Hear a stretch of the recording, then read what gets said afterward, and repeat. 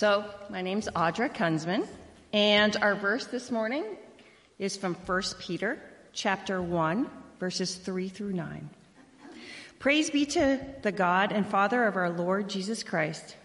In his great mercy, he has given us new birth into a living hope through the resurrection of Jesus Christ from the dead, and into an inheritance that can never perish, spoil, or fade. This inheritance is kept in heaven for you, who through faith are shielded by God's power until the coming of the salvation that is ready to be revealed in the last time. In all this you greatly rejoice, though now for a little while you may have had to suffer grief in all kinds of trials.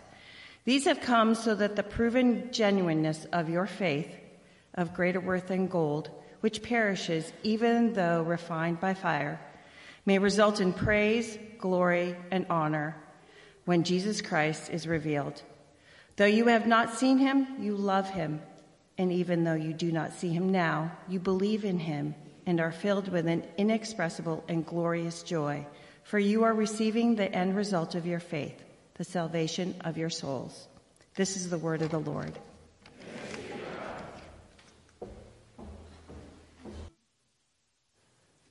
Would you pray with me this morning? Father, we are grateful for your word. We pray that you would plant it in our hearts, water it by your Spirit, and cause it to grow and bear fruit for our eternal joy and for your glory. We pray this in Jesus' precious name. Amen. So I want to start by saying that I have absolutely nothing against hunting. In fact, if you happen to get a deer this coming fall, keep me in mind. I love venison. Nothing against hunting, but I'm not a hunter. I did get my hunting license once. I was 22, living in Springfield, Missouri, and it was a little bit of the when in Rome, do as the Romans do. And so I went and took my hunter's safety class, paid and bought my license, sighted in my rifle, went out with my friends to pick the perfect spot where we would get a deer.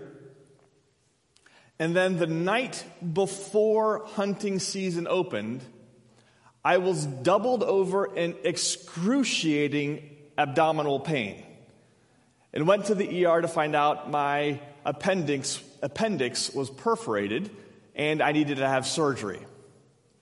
I woke up the next morning groggy from the anesthesia and nauseous and not feeling well at all. And there are my friends in the room with me. And I thought, what good friends. And then they leaned over and whispered, "We're still going hunting. Can we borrow your truck?" The moral of that story is Dan needs to pick better friends, and I know virtually nothing about hunting, but it seems that there's two different approaches to hunting. One, which is the approach we were going to take that day, is the sit and wait. You find yourself a spot in the bushes, you put up a blind, you climb up a tree and put a stand up, and then you just wait for the deer, the turkey, whatever, to come by. I would not be good at that. I don't have the patience for it. I don't like fishing because I don't have patience. But there seems there's another way that people hunt, the stalking method. You track the deer or the antelope or whatever you're hunting through the woods. You follow the footprints, you stalk them, hunt them, and eat them. When it comes to joy, I think too often we take the still hunting method. We just sit and wait for joy to happen. I think that's the wrong approach. We ought to choose joy.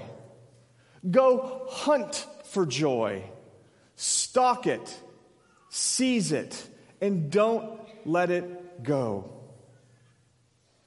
As a Christian, I believe we're called to choose joy as a deliberate response, a deliberate act of obedience in response to who Christ is and what he has done. So this sermon, in this series, this is about choosing joy. 2 weeks ago, when I spoke about choosing freedom, I had a text, Galatians 5, and I brought to that text a drill. And we drilled down into the text, and I took my main points from the text. This morning is going to be a little bit different approach. Matter of fact, I already had some dear saint ask me about my opinion on a word in 1 Peter chapter 1, the passage that Audra read, and I had to confess to her, I haven't really studied 1 Peter chapter 1 this week. And she said, what? Because that's the text for the morning. I'm not bringing a text and a drill. This morning, we're going to take a rake and comb through the sands of all of Scripture and find what treasures are there related to joy, what truths get uncovered connected to what Peter calls that inexpressible joy that is full of glory. And I think we're going to see three bold claims that Scripture makes regarding joy when we pull all these texts and look at what they're saying. Three bold texts or bold claims related to joy. But before we get to bold claim number one, I want to start with a disclaimer, because some of the language I used this morning might be confusing. Because this morning, throughout the sermon, I'm using joy and happiness, rejoicing and gladness, and a multitude of other words as virtual synonyms. We often make a distinction between happiness and joy. And that might be a helpful distinction, but it's not a distinction that the Bible makes. The Bible uses these words synonymously, often in parallel. We often make the distinction that happiness is an emotion and joy is something deeper than that. But again, that's not a distinction that the Bible makes. And let me just show you a couple texts to make that point. Jeremiah 31. Then shall the young woman rejoice in the dance, and the young men and the old shall be merry. I will turn their mourning into joy. I will comfort them and give gladness for sorrow. Other translations say, I will give happiness for sorrow, or I will give joy for sorrow. All these words used in parallel and synonymously. I could pull up dozens. I'm not. One more passage. Psalm 92. For you, O Lord, have made me glad by your work. At the works of your hands I sing for joy. Again, other translations say, you've made me happy. And then it holds happiness and joy in parallel as synonyms. I think this is an important point because if a person is joyful, then he or she is happy. There's no such thing as glum joy. You can't drain joy of emotion and still call it joy. When God's Spirit gives us joy, then we are happy people. I think this distinction, unfortunately, allows us to, live downcast, grumpy lives and still say, well, I've got joy. Do you? Do you, though? So we're called to choose joy, to choose happiness. I don't think there's a difference between joy and happiness, but there is a massive difference between worldly joy and godly joy, or worldly happiness and godly happiness, and we'll talk about that. Okay, that was the disclaimer. Bold claim number one. Jesus is the happiest human who has ever lived. If I was going to ask you, this is, You see the answer now, right? I've given you the answer key. But if I was going to ask you for adjectives to describe Jesus, I'm sure you would come up with words like love, mercy, kindness, holiness, glorious. Would happy have made your list? How far down?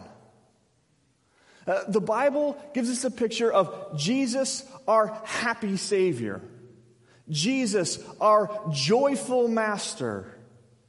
Matter of fact, the book of Hebrews chapter 1, talking about Jesus, says, you loved righteousness and hated wickedness. Therefore, God, your God, has anointed you with the oil of gladness beyond your companions. You are more joyful, more glad, more happy than any human who has ever lived. To see Jesus is to see God. And Jesus is joyful, so we can conclude that God is joyful. It is a big mistake, a mistake of the first order, to imagine God as gloomy, glum, downcast. No, Jesus shows us what God is like, and Jesus is joyful. You could reverse that reasoning also. The Bible pictures God as being joyful. And Jesus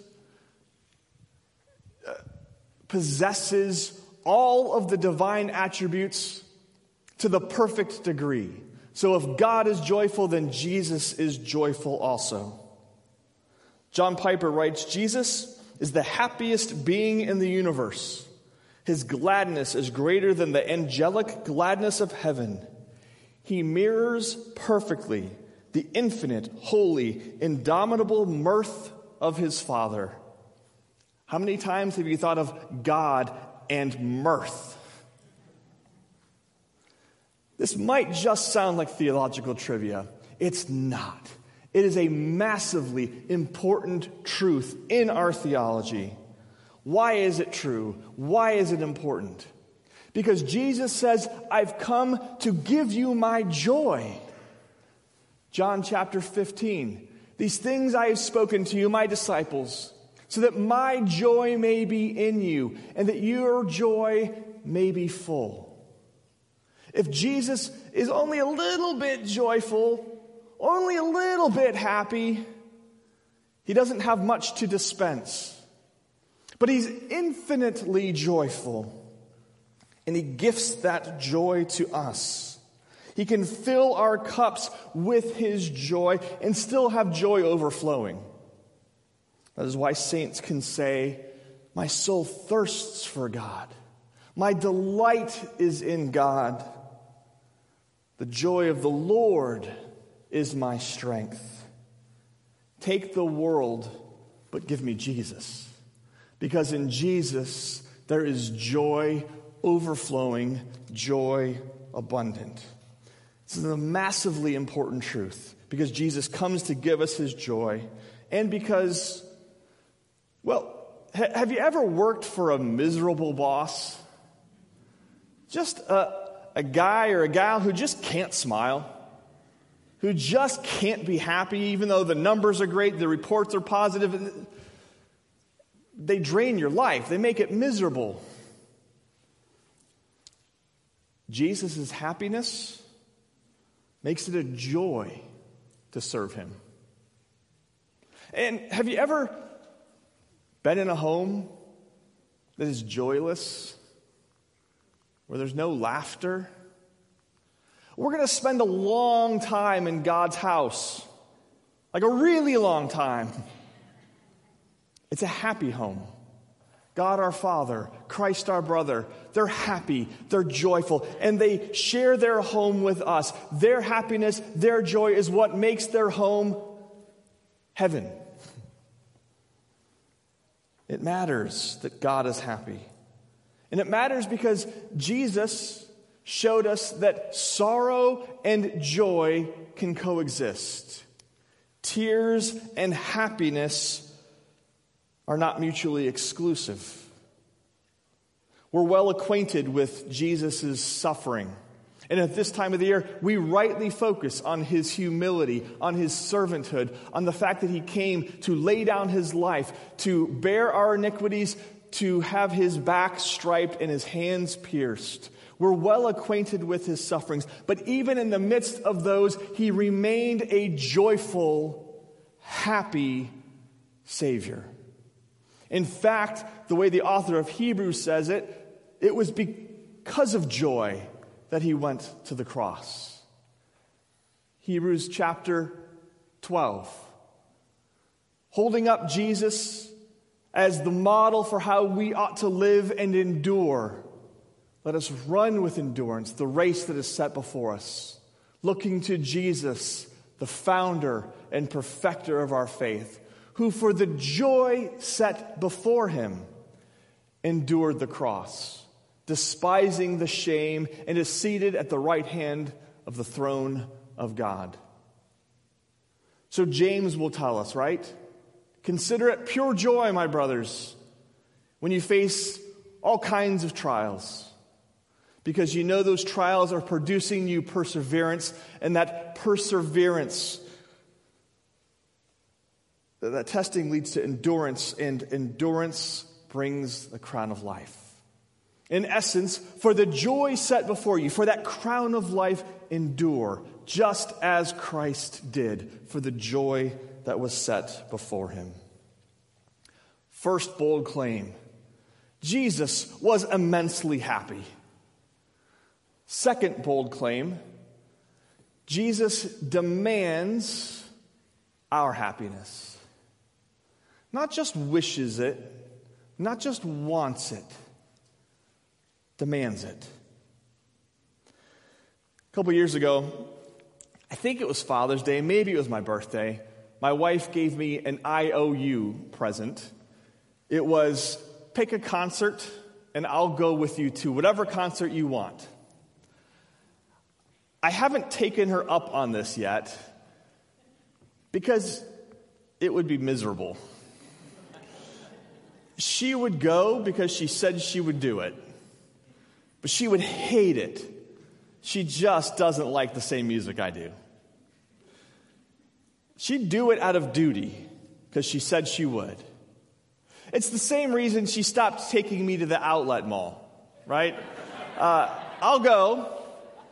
I won't complain, but she'll look at me and say, but I know you don't enjoy it. Well, yeah, I don't. I can't make myself.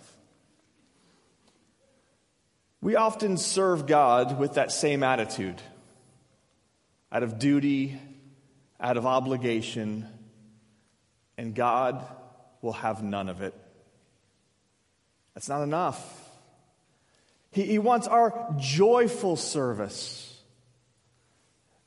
As God is making his covenant with Israel, he's laid out before them the path of life, and he has said, keep my commands, obey my laws, serve me, and it will go well with you. But if you don't, here's what's going to happen. In this list of cursings, comes in Deuteronomy chapter 28. Listen to what God says.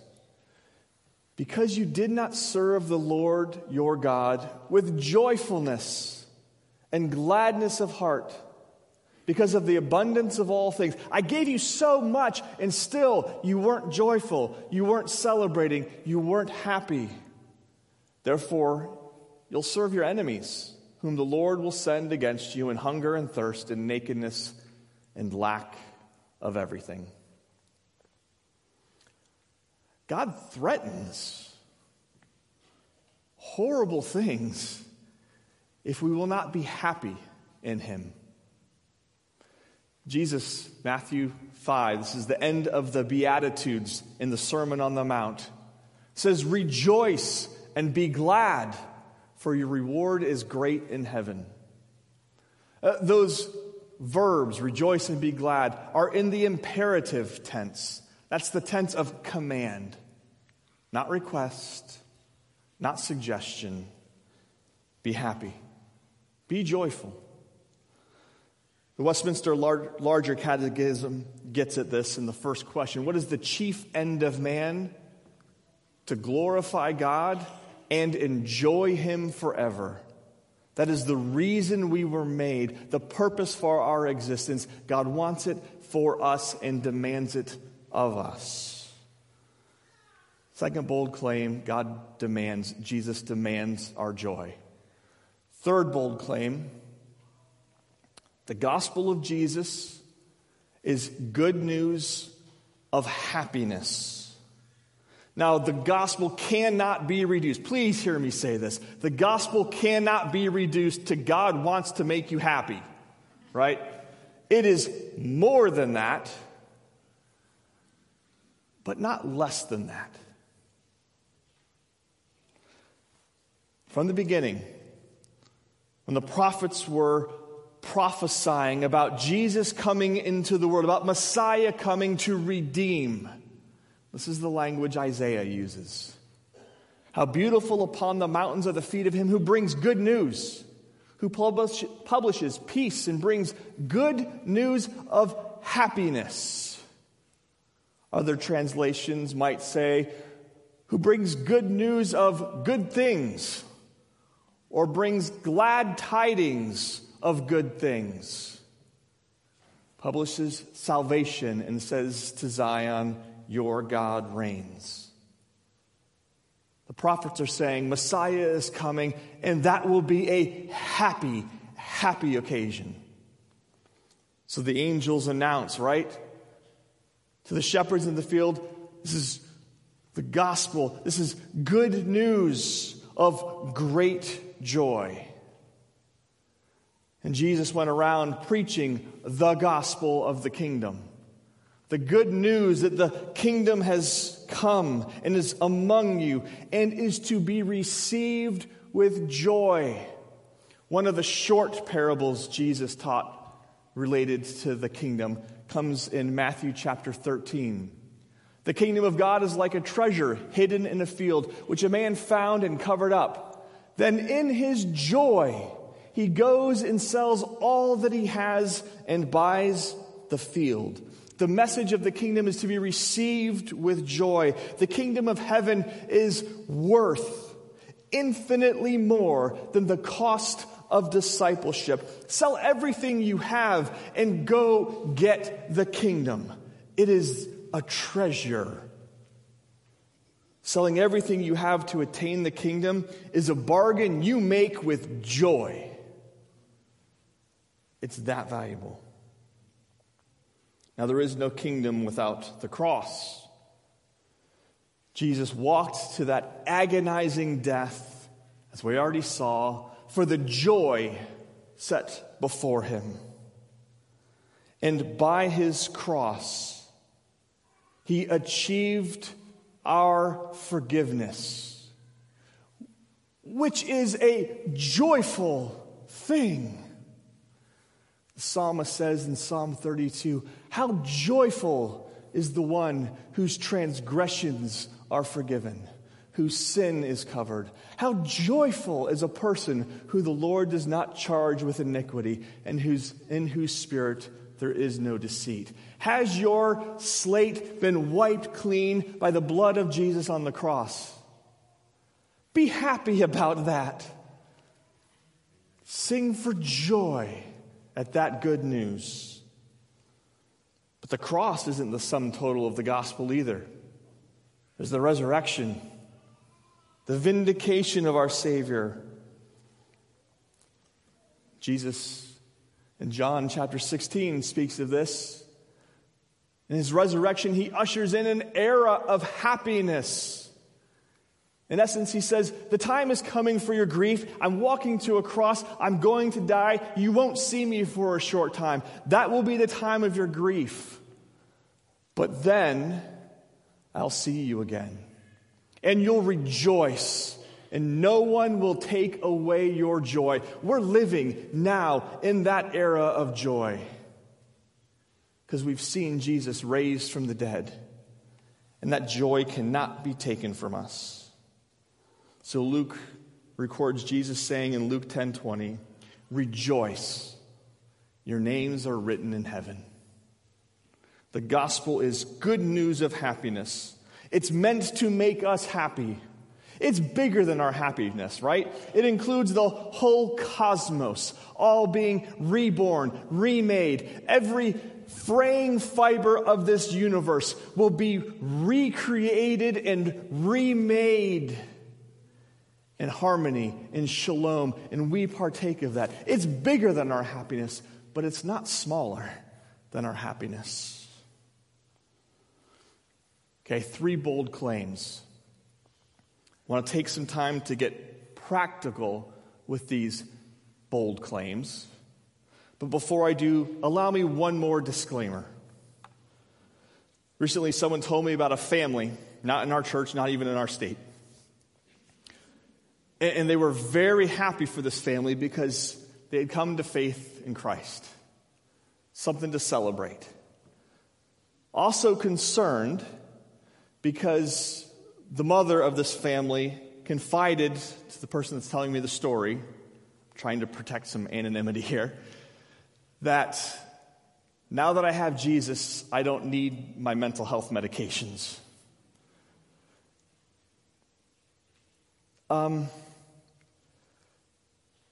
Depression is a real thing.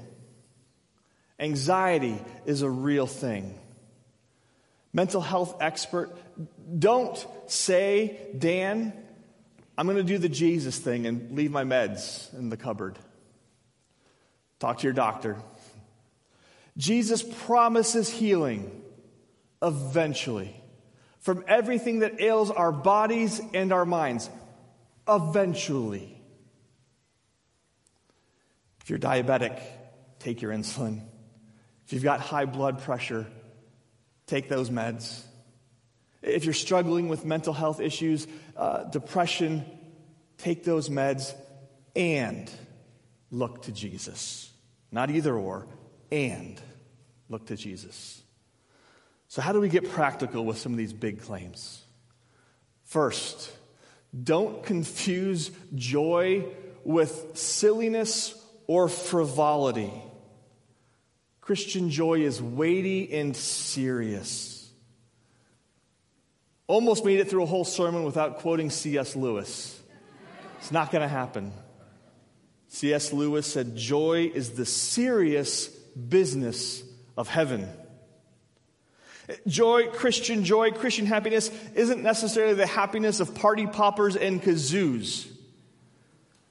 It's the joy of, you thought everyone forgot your birthday, but you walk into a surprise party in your honor. It's the joy of a husband and wife, a bride and a groom at the altar, tearing up, making commitments, making vows to one another, knowing it's going to be hard, knowing there's going to be suffering, and joy. It's the kind of joy of a man and a wife, husband and wife in a delivery room. There's pain, there's tears, and there's joy. Don't confuse joy with silliness or frivolity. It's weighty, it's deep, it's profound. Second, don't look for joy in the earthly, but in God. Throughout this week, there was times where as I was preparing this sermon, I was twitching a little bit. Because this is about as close as I've ever come to a health and wealth prosperity kind of gospel message. You're like, really? It's probably about as close as I've ever come. They don't have it all wrong. God wants us happy. But where the health and wealth prosperity gospel goes off the rails is they point us to earthly things. They say God wants you to be happy, so he will give you cars and homes and health. What I am saying and what the Bible says is God wants you happy, so he gives you himself. He gives you himself. And you can be sick or poor or in prison or persecuted and still be happy. Don't look to joy in the earthly. Yes, enjoy the food, the car that doesn't break down, the home that keeps you warm. Follow those joys back to the joy giver and make sure you're celebrating God. Third, Don't accept joylessness. Don't accept joylessness any more than you would accept impatience, greed, or lust. Repent of it. Pray. Pray, restore to me the joy of my salvation. I know here this might sound really harsh, really judgmental. I'm not judging or condemning. I hope I'm inviting. I will be perfectly honest. I have walked through dark nights myself. Deep sadness, grief, joylessness, grumpiness, deeply. Ask those around me. What I'm saying is, don't just be content to stay there. Repent of that. Confess it. And ask God. Say, God, Jesus, my cup is empty. Put a couple drops of joy in there, please. I'll come back tonight and ask for more. And I'll show up tomorrow morning and I'll ask again and again and again and again. I will be that persistent widow that keeps begging for your joy to fill my cup. Don't stop asking. Fourth, don't focus on what is keeping you from being happy. Focus on Jesus. Focus on the treasure that you found in the field. If you were going to go around door to door, first century Israel, and do some polling and ask, what is the biggest problem? The answer would certainly be Rome. If you were going to ask, what is keeping you from being happy in life? The answer most certainly would be Rome. The Roman armies that occupy and oppress. You know how much Jesus talked about Rome? Not at all. He mentioned Caesar once in all of his recorded teachings. Give to Caesar what is Caesar's. By his silence, he's saying a lot. He's saying, Rome, it's looming large in your eyes, but don't focus on that. It isn't the hindrance to joy that you think it is. You can live under Rome's boot and still be happy because I am here. I'm giving you my happiness. Focus on what God is giving you. What is keeping you from joy? I am not saying it's not real. I'm not saying the pain isn't real, the suffering isn't real, the grief isn't real. I'm saying it can coexist with happiness and joy. I love the way Paul describes himself in 2 Corinthians chapter 6, verse 10. The whole section is great. He says, I'm beaten but yet not yet killed, sorrowful, yet always rejoicing, poor yet rich, having nothing yet possessing everything. Whatever is going on in your life that is causing your joy to leak, your happiness to diminish, it's real. And what you have in Christ outweighs it 100-fold. Focus on that. Lean into that. Fifth and lastly, I promise, don't neglect the Spirit's role. Embrace joy as the work of the Spirit. This is a weird tension that we live in. We can't do it, and yet we're called to. So often in Scripture, be perfect because your Heavenly Father is perfect. I can't. Be holy as I am holy. I can't. Be happy. Be joyful. Spirit, I need you. This is the fruit of the Spirit. I actively ask you to do what you do. I actively yield myself to do what you do. Produce that fruit in me. Choose joy.